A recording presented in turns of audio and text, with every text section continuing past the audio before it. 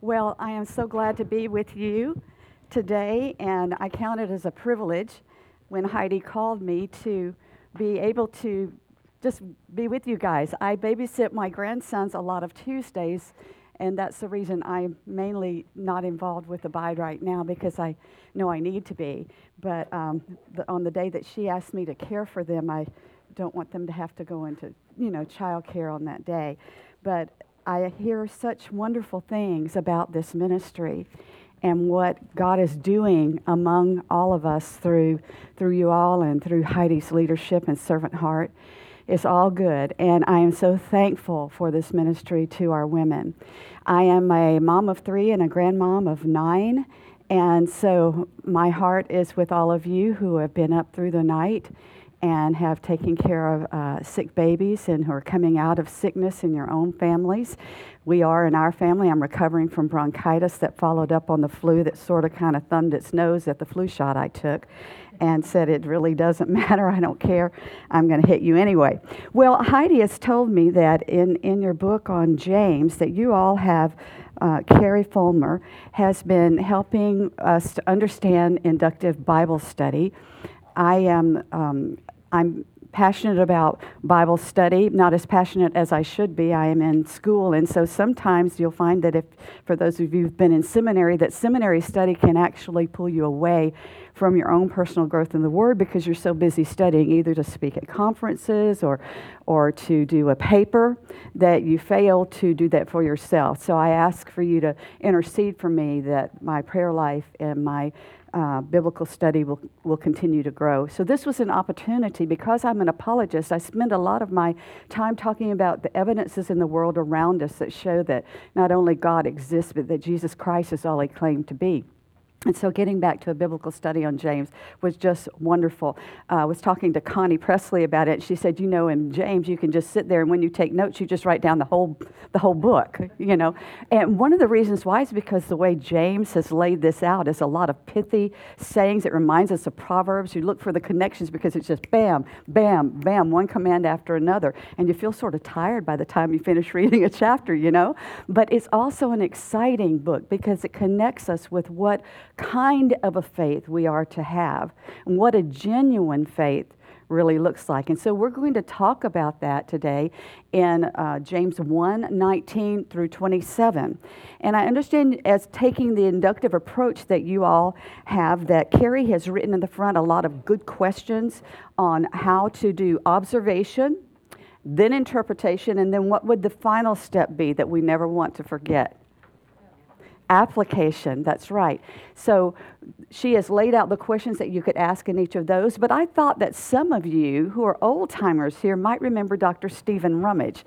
Was anybody here when Dr. Rummage was here? Anybody? Okay, so several of us were here when Dr. Rummage was here. I had him for 2 preaching classes. And those men knew that I didn't want to become a pastor. I don't believe that's biblical.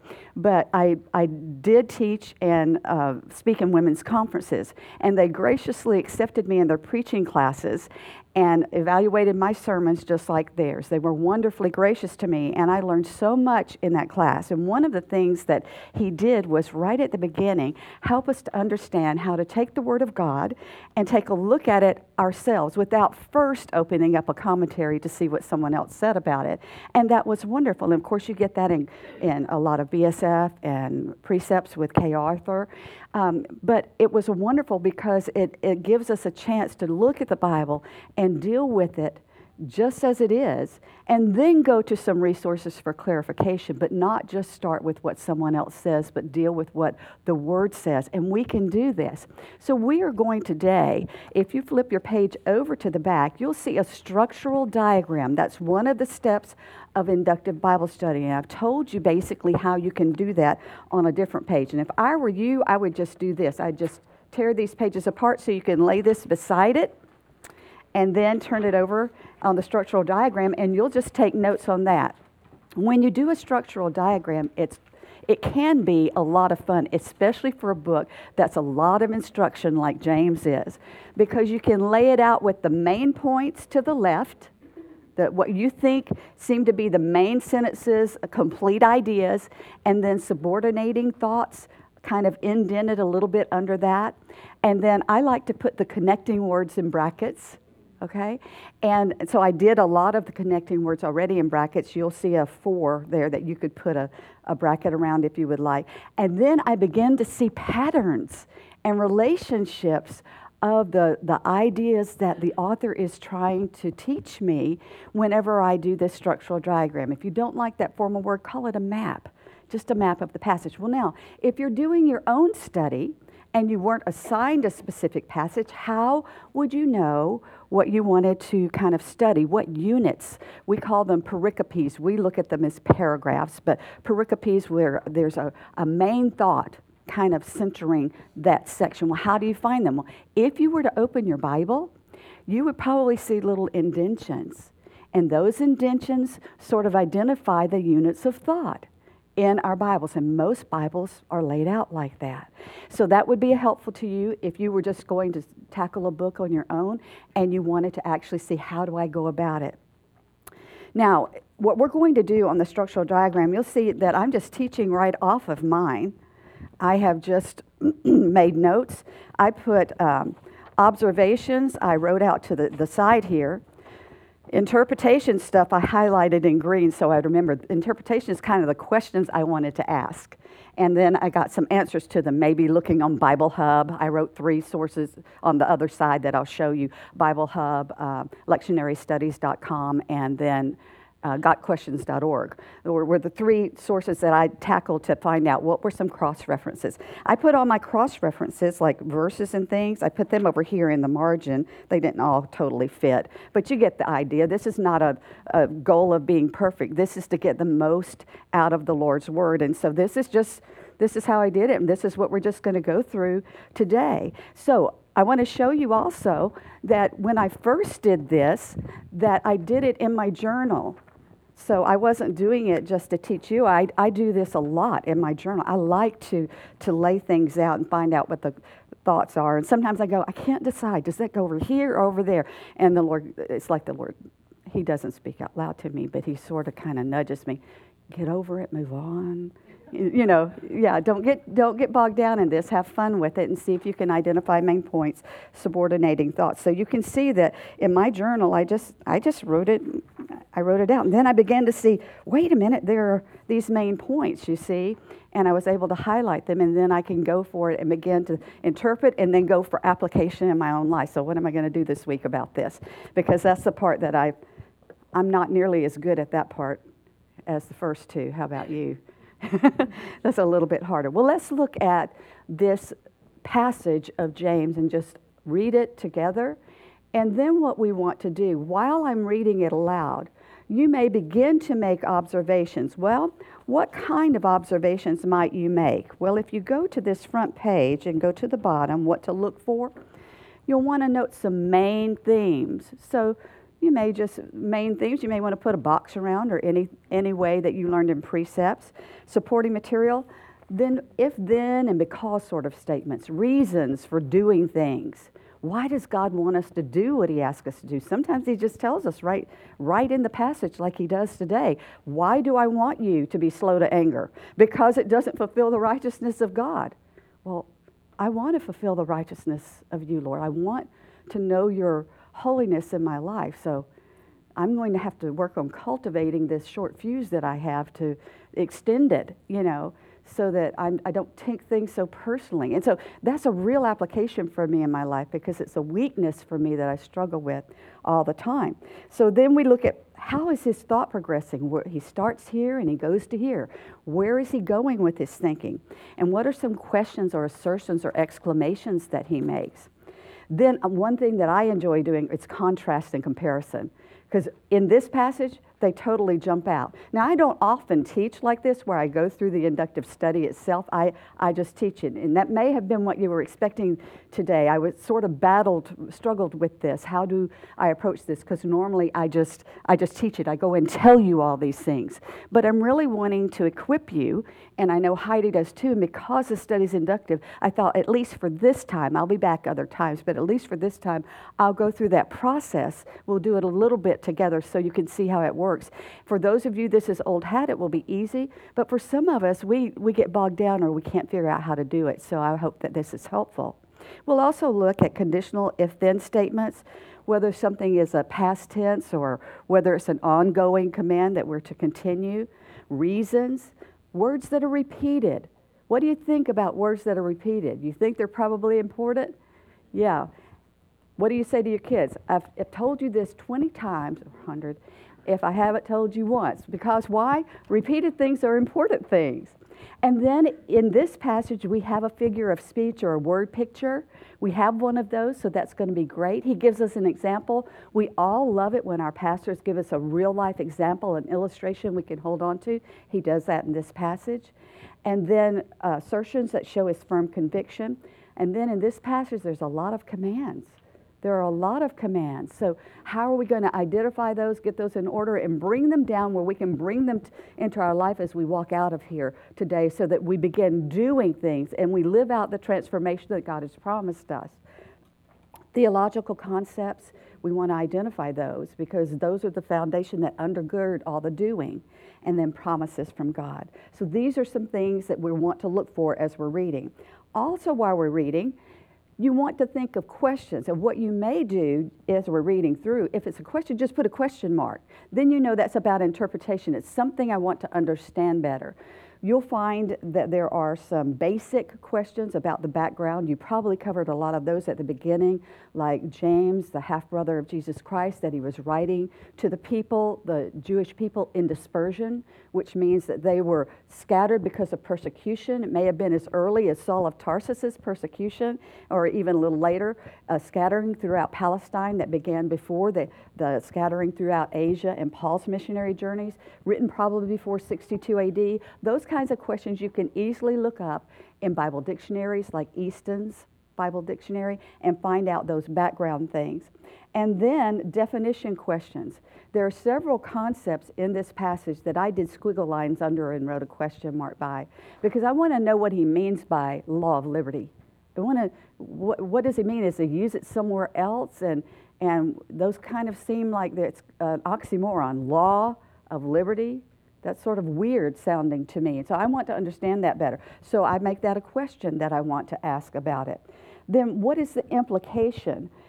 What is the reason God says for me to cultivate slowness in anger? We want to connect that. I write reason beside it so that I'll remember God has reasons for asking me to do or commanding me to do certain things. And then relationships. You're going to put brackets around. You'll notice I lined up the words that have but or and between them. I line them up because they're parallel, right? There'll be, in one section, there's a don't do this and do this instead. Okay, well, that's cool because it's very hard to put away something and not keep looking back at it. But if you're saying do this instead, then I get to refocus. That's going to help me out.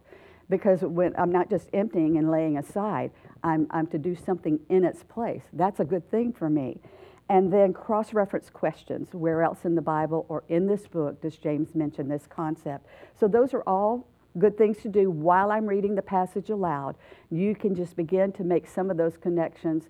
And don't get religious about it. Just have fun with it and notice a few things. And don't let it get you sidetracked from listening to the whole passage. And then we'll go through some of it together, okay? Okay. James 1, 19 through 27.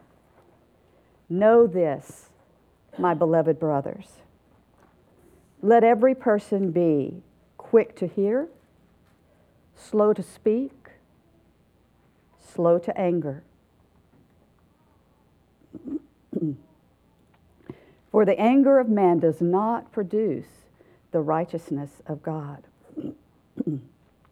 Therefore, put away all filthiness and rampant wickedness, and receive with meekness the implanted word, which is able to save your souls. But be doers of the word, and not hearers only, deceiving yourselves.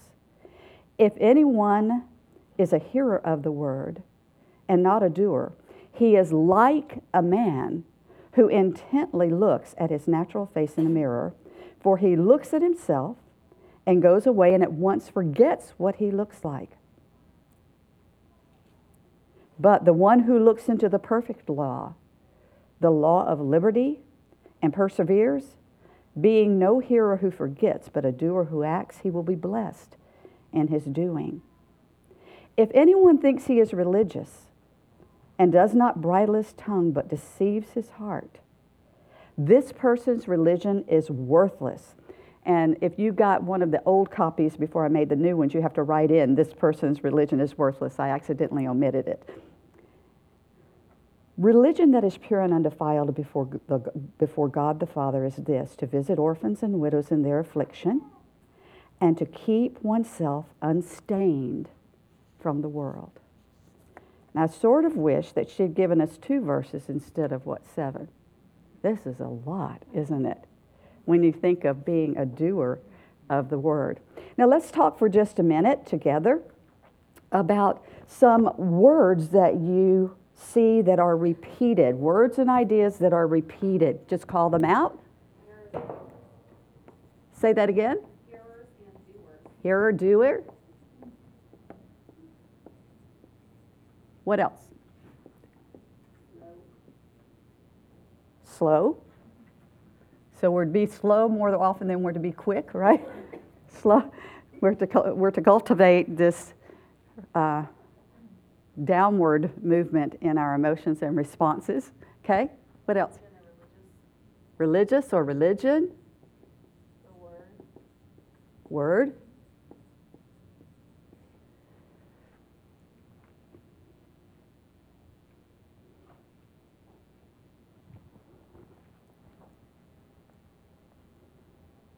Law. The word law is repeated. You see anything else? There's one that's repeated that is a result of us thinking wrongly about ourselves.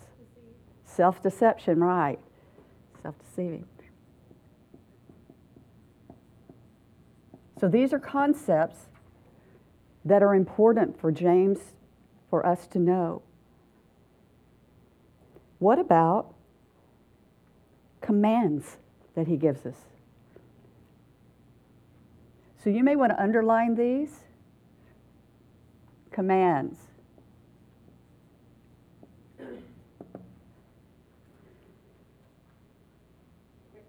Yeah. Be swift to hear. Slow to anger. Slow to speak.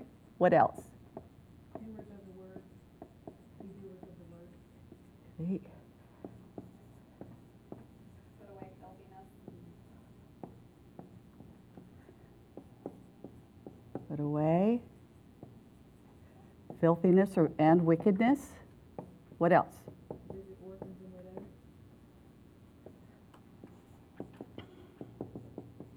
What else? Keep one unstained from the world.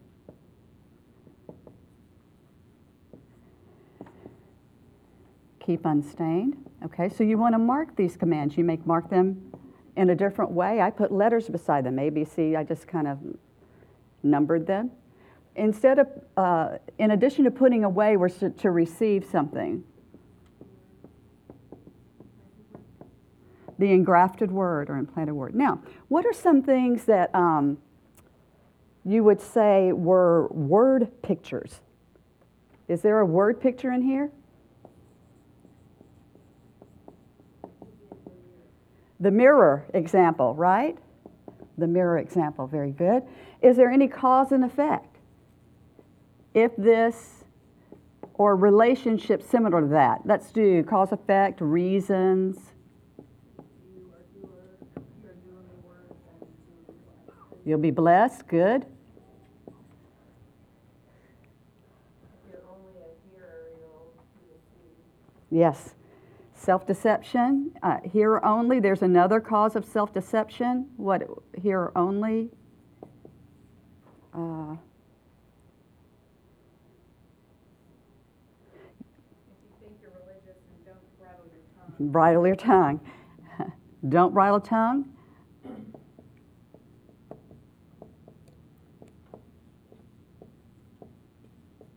Okay, and then let's ask questions about some concepts in here that we may want to understand better. I put squiggle lines under those.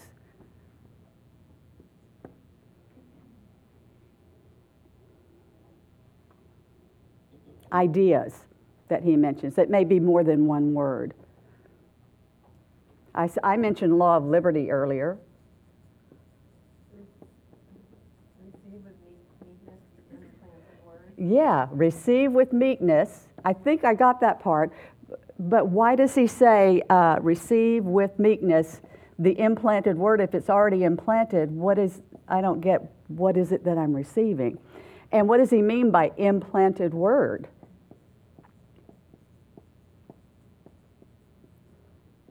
Anything else?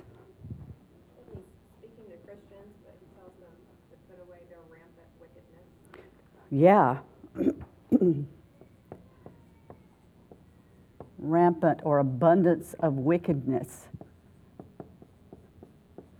Yeah, what does he mean by wickedness and filthiness? And if he's speaking to Christians, I guess the distinction between, he does like the mirror, I don't know exactly the word, but when he talks about looking in the mirror and he looks away and he forgets what he's like, that makes me feel like that person is deceived that he's not saved. Oh, okay. I don't know if that's what he means. Yeah, yeah. I understand the mirror. Is he saying that person's not saved, or? If he forgets what he looks like, does he forgets? And then he says, like, if you don't bridle your tongue, then it's saying that person's religion is worthless. Like, is that another indication that they're not saved? Or they're deceiving themselves, they're saying?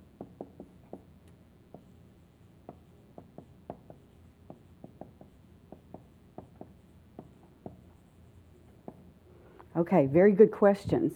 And so that would be points where we might want to go out from the passage itself and use resources, not necessarily commentaries. We can go to dictionaries, BibleHub.com. I just cross-referenced James 1:19 through 27. Went to every cross-reference for each verse where we find it. So it was very easy to find cross-references where either the Lord or James or Paul or Peter spoke about similar things so that I could get a better picture of what he probably meant by that. Some people think that James was contradictory to Paul because he spoke of works and talks about Abraham being justified in his sacrifice of Isaac by his work, as well as Rahab being justified by her work. And so many people think, well, is he saying we work for our salvation? And so it's important that we understand James properly, or we will get a misunderstanding and detour off the path, or struggle with doubts about our salvation every time we fail to bridle our tongue. You know, how many of us would say that we have been successful in bridling our tongue? Well, I can't stand up here. I'm sorry if that's the plumb line. It is the plumb line, though, for God's perfect righteousness. Fortunately, we live by the law of liberty. The law of liberty is the law of grace, the law of grace that we have been given through Jesus Christ. And so we need to understand both of those. But at the same time, James brings home an important point. A faith that is a transforming faith is a doing faith. There are results in the way we think, in the way we act, if our faith is a genuine faith, if it is true religion, a true act of worship. If our lives have really been transformed, it changes the desires of our heart and our awareness of our sin. And so these are things that need to happen. But I will say this, very often when sin is brought to my attention, my first inclination is to go to shame and hide. I hide from you. That's easy for me to do. I can hide in books all day. I'm that kind of person. Pull back from relationship, hide. I hide from the Lord, or think I do. Instead, the Lord has said, as these are revealed to us, that we're to come straight to him, agree with him. That's what confession is of 1 John 1:9. To agree with him about that sin. He's faithful and just to forgive our sins and to cleanse us. We start fresh. His mercies are new every morning. So I need to be reminded of this constantly, and in the context of James, it's a good thing to remember. So now we have looked at these connections between the sections of the scripture. Let's start with know this. Know this, when he talks about knowing this, he's about to give us an imperative, a command, isn't he? He's wanting to listen. Now listen to this. But notice the context in which he gives it. My beloved brothers. And he's writing to the sisters too. They are encompassed within the body of Christ. In that time, writing to the brothers encompassed the full body of believers. Just like we would use the universal he in much of our writing that is being questioned now. But it's talking about mankind. But the brothers include the sisters as well. So he gives all the commands that he's giving in the context of love and the beloved. I love you. This is why I'm telling you this. And he's talking to people who've done what? They've endured great suffering. Now, there are those of us in this room who have at some point during this past week cried ourselves to sleep. We're suffering. We're hurting. And we need the truth of James. Because why? If we know Christ as Savior, we're the beloved. And what he's about to tell us is going to strengthen us for the trials that we face. It's going to assure us that we are his precious ones, that he has a plan and a purpose, that our suffering is not for nothing, that we can use it to be conformed to his image, increasing holiness into his likeness and our blessed state of fullness and not anxiety. And I'm a person who struggles every single day with depression and anxiety. It is something I walk with. And James helps me to face and walk through it to the better place and to acknowledge my real status, my real safety, and my real abundance in Jesus Christ. He says, now, let every person be. Notice how he gives that command. I want you to be, you better be, you ought to be. If you don't be that, no, he says, let every person be. You see how he words that? Let every person be quick to hear, slow to speak, slow to anger. Now, one of the questions we might ask over here in interpretation is, what are we to be quick to hear? Is he talking about to hear the word? Well, he mentions that later, so that's probably included. He mentions hearing the word and receiving the word. Okay? But he also is probably talking in a general sense, because the rest of it is slow to speak and slow to anger. Those are application for everyday life, right?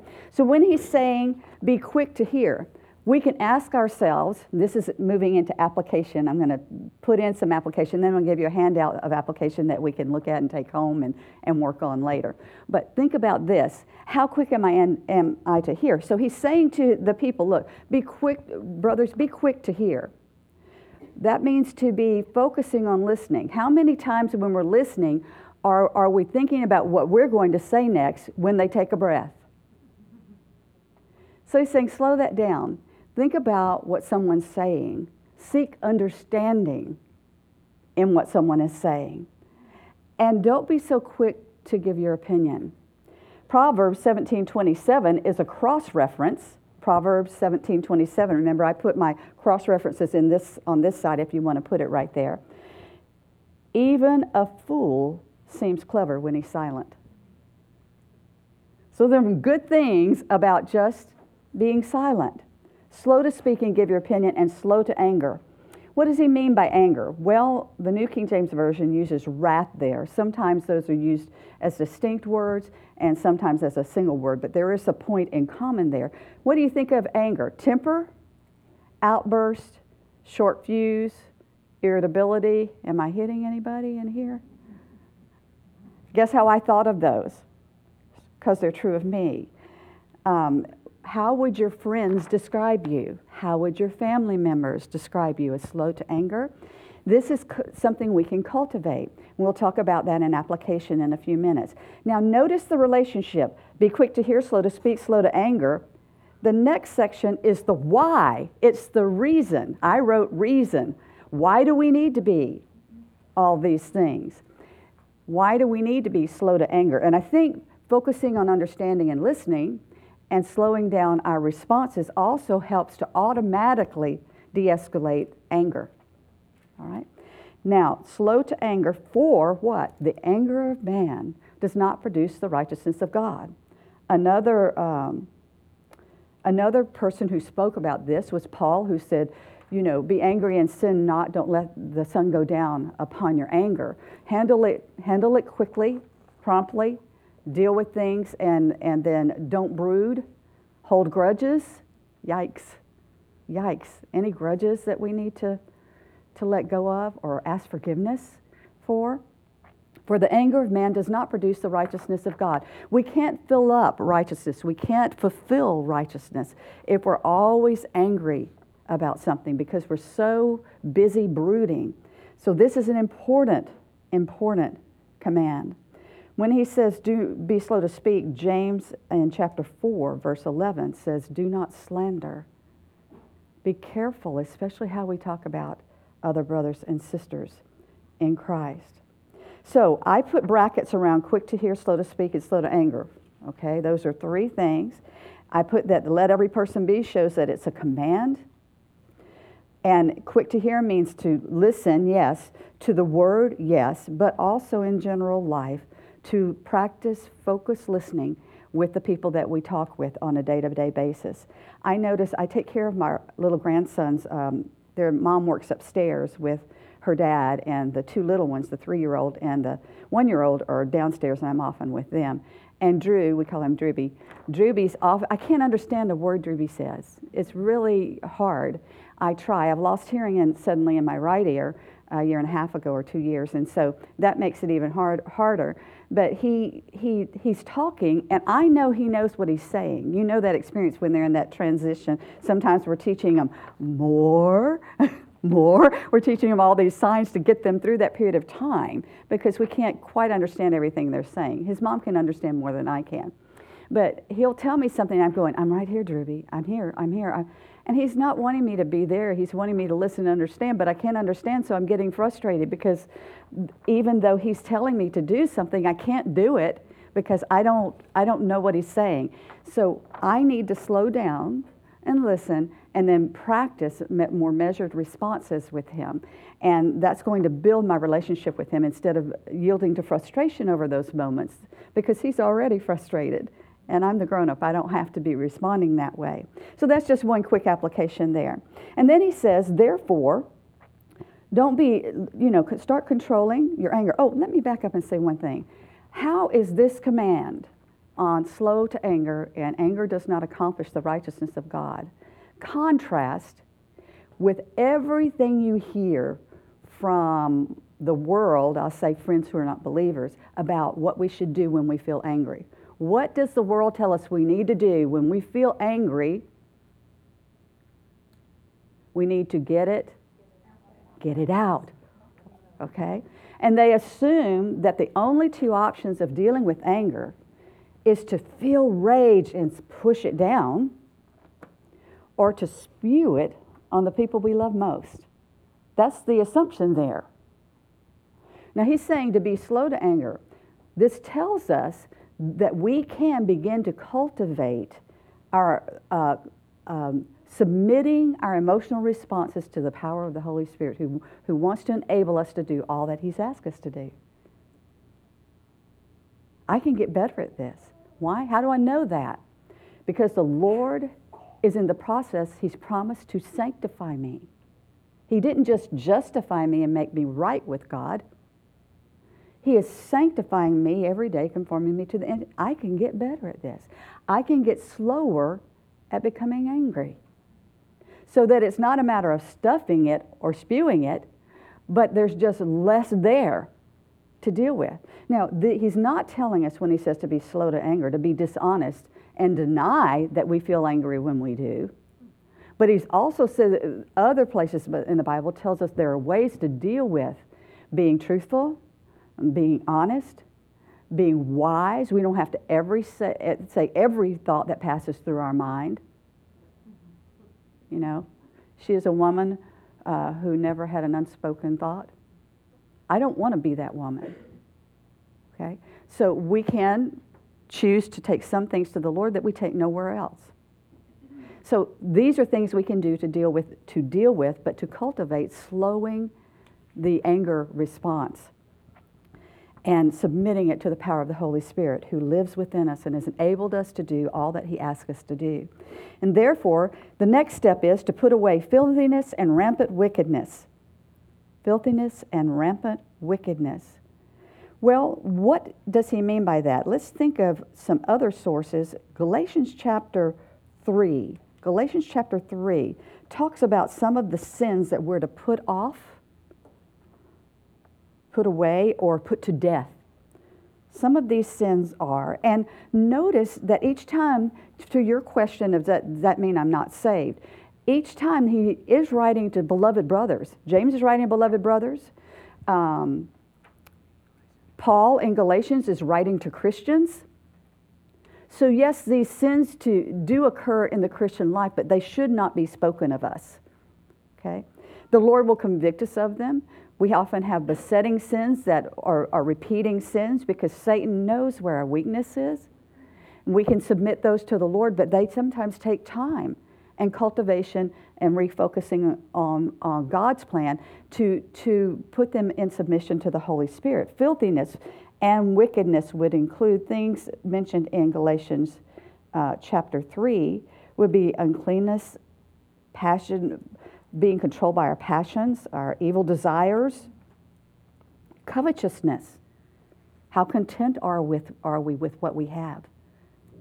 Covetousness, anger, malice, blasphemy, lying to each other, filthy language. It says, let no corrupt word come out of your mouth. How wholesome is our speech? These are a part of filthiness, rampant wickedness. Whenever I think of filthiness, I think of uncleanness and moral challenges. Have we at any time this week thought of what it would be like to be with another man than the one God's placed us with? Or if we're single, nurtured this idea of sexually being with someone else. This is moral filthiness.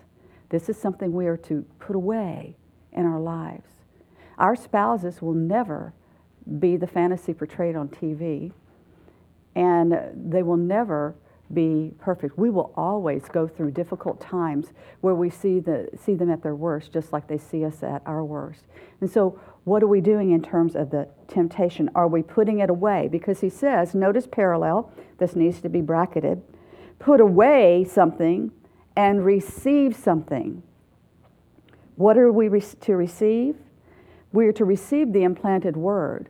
Now notice that the word has been sown already by God in our hearts. We know the truth as believers in Christ. Already been sown. It's implanted. But to receive means to embrace. And this receiving requires us to do something. To submit ourselves to the authority of God's word presiding over our lives. The authority of God's word presiding over our lives. Whenever we come to the scripture, one thing that we can do is to see the scripture and to pray before we go into the scripture and confess that it is God's authoritative word over us. We place ourselves underneath it in submission.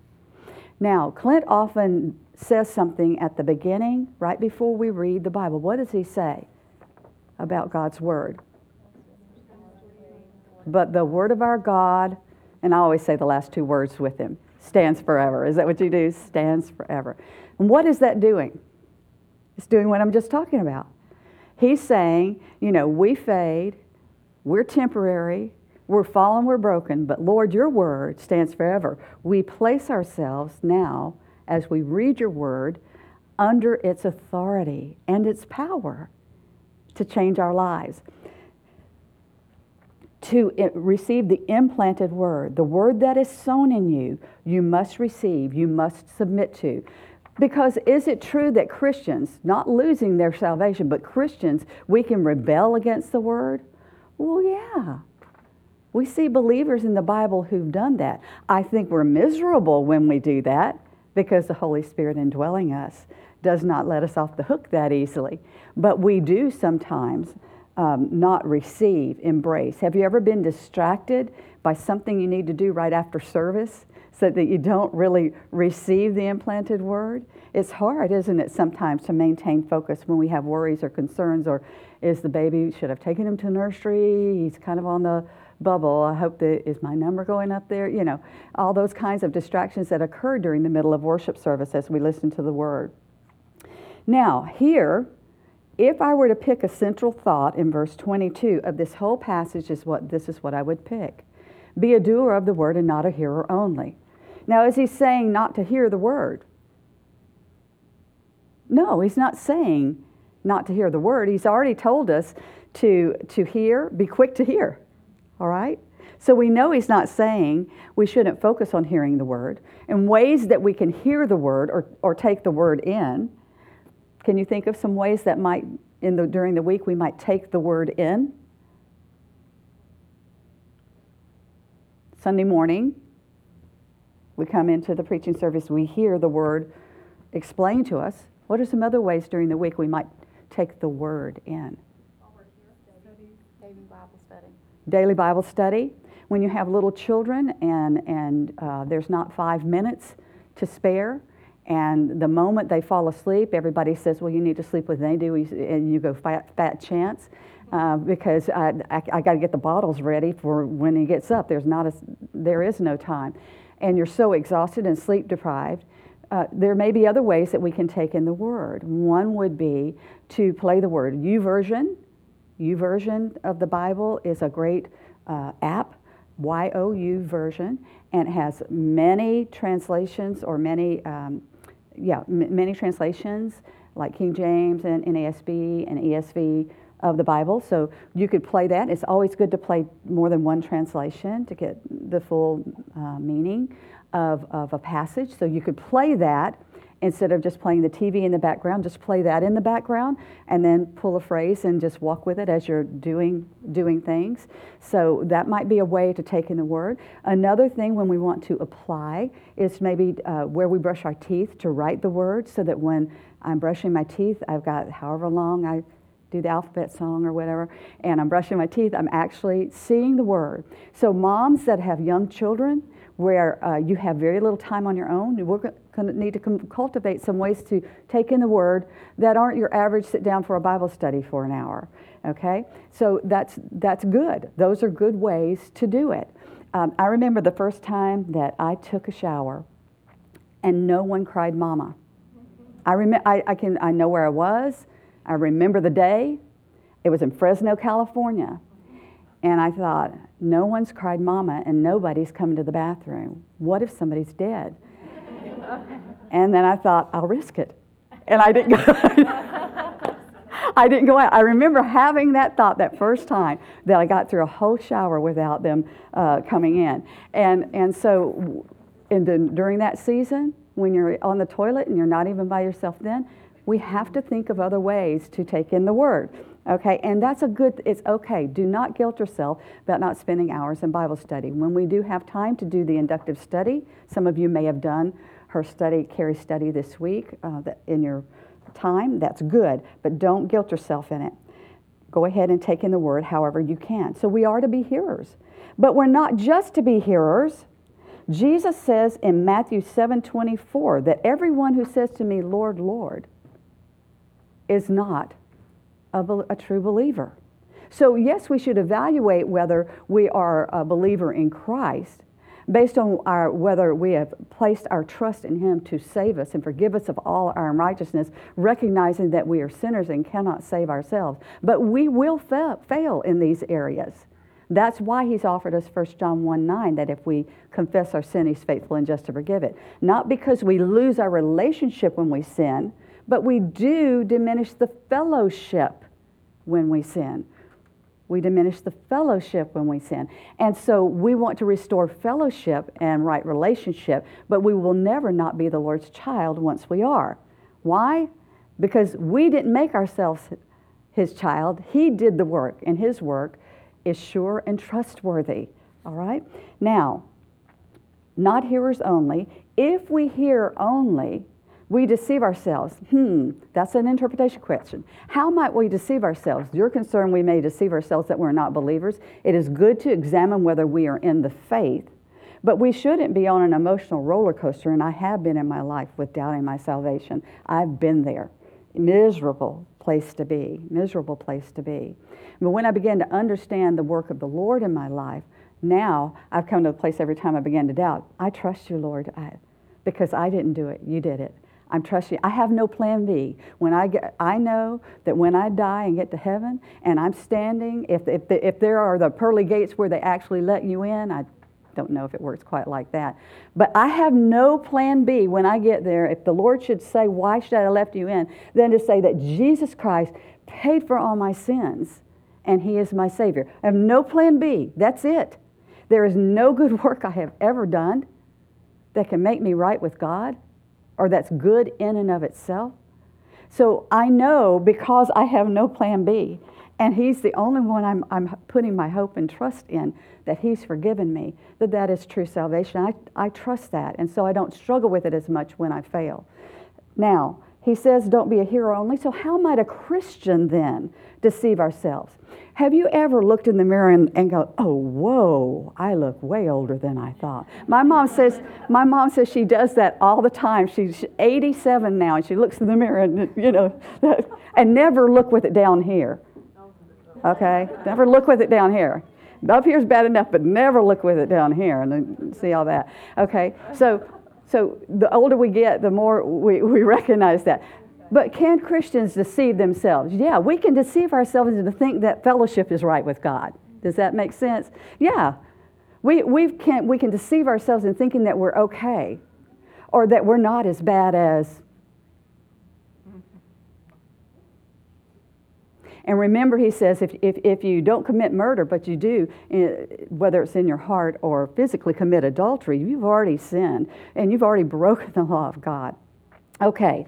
Let's move quickly on. Our time is about to run out. So, a man who hears the word and is not a doer, now he brings us this word picture we're very thankful for. It's like a man who looks intently at his natural face in the mirror. And one commentator that I did read said, imagine that your hair's all messed up. Say, have you ever put your eye stuff on, and you look at it later and go, oh, that's embarrassing. Or my lipstick's way down here, or I've got a smudge here. I've done that so many times because I'm in such a hurry, fixing my face. And then I come back and go, that's just embarrassing, and nobody told me I had spinach in my teeth, or whatever. So we look at ourselves, but that we look at ourselves intently, and then we walk away and we forget the spinach in our teeth spiritually.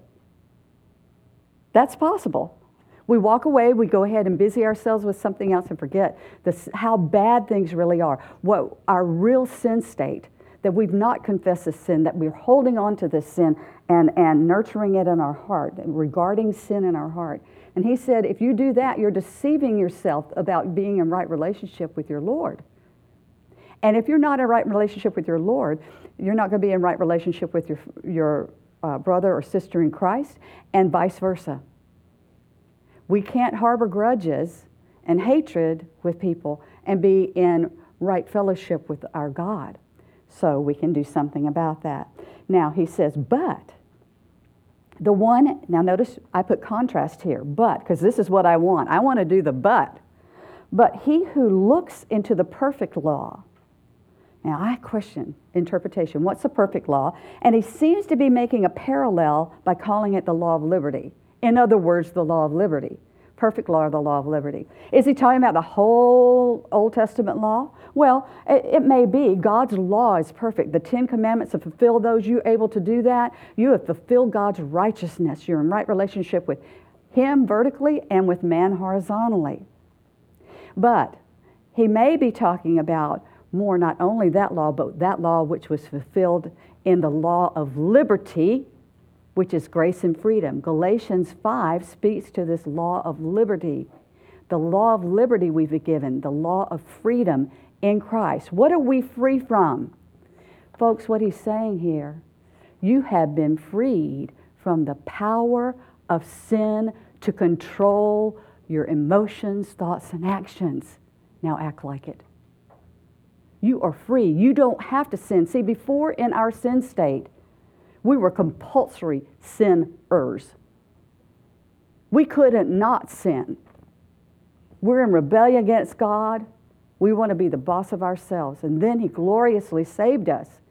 Now he has empowered us. Now we have a choice. Now we have a choice about sin. Isn't that beautiful? I have a choice about it. And he is freeing me so that I can more and more resist temptation and sin. And whenever I stare intently, not just look, but stare intently into the truths of God's Word, this law that frees me, the law of grace, the law of love, and I keep doing that, and I persevere, and I'm not a hearer who forgets, but I'm a doer who acts, and I seek to live it out, not just hear it, I'll be blessed in doing that. What does it mean, blessed? Blessed means, in a very general sense, happy. But imagine the state of a right relationship with God, a right fellowship. I am blessed in the doing of the law. So in other words, doing these commands, putting away filthiness, putting away this, and instead receiving the implanted word, focusing on in the week on how I'm going to receive and live out the truth. What this does is it blesses me in the doing of it. It's not that I get blessings for doing it. The doing of it, being able to live righteously, is the blessing. I'm no longer under the dominion of sin. I can live righteously and in right relationship with God. And then finally he says, if anyone thinks he's religious, if you think your worship is real, but you don't bridle your tongue, you deceive your heart. Now, I don't think he's saying we lose our salvation if we don't bridle our tongue. We need to practice our worship for it to be genuine. We need to be considering what comes out of our mouths. That's what he's saying. This person's religion is worthless. What does he mean? It doesn't do you a lot of good if it doesn't help you change and be transformed in your life. That's what he's saying. Believers, remember, your religion, your worship changes. It's a transforming religion. It's not just checking lists. That's what true religion is.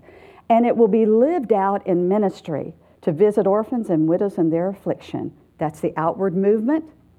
And now there's an inward movement. I wrote outward by the first one and inward by the second one. And to keep oneself unstained by the world. Now he's talking about my personal purity. It's not just about loving others who are in need, bearing with one another, bearing burdens and bearing with our idiosyncrasies, annoying habits of our friends, not just bearing with one another and bearing one another's burdens, but also to cultivate moral purity in my life by refocusing on what is true. And this is what the Lord has for us. Now, I want to give you that you can take home as a summary, and I didn't want to give it to you early because I didn't want you to look at it, because you need to have done this background work before you jump to a summary and application, right? We need to understand see what we see, and then understand what he's saying before we can apply it in our lives, okay? So that's what we want to do. And then this application, what do you think the central thought of the passage is? Don't just hear the word, but also do what it says. And then I wrote down 5 commands, ways that we can actually live out the word. And they're straight from the scripture. Be quick to hear, quick to... I put quick. You need to correct that second one. It's slow to speak and slow to anger. Sorry about that. I messed up when I wrote it down. Okay? And I ask you to do some real application to rank yourself 0 to 4 for how quick you are to listen, how slow, change that second one, slow to speak and slow to anger. Rank yourself 0 to 4. And then, is it 5 after? Yeah, I need to quit, okay. And then you can complete the rest of this, and then notice that I also included consequences at the bottom. What are the consequences of my response to these commands if I disobey and if I obey? And then choose something to do off of this. I've given you some specific things, and she did in the Bible study as well that you can do, and you may talk about some of those in your group time. Thank you so much, and I hope you have a good time in small group. I do have some resources over there, or if you want to talk to me about anything, please feel free to come over. I look forward to seeing you. Thank you.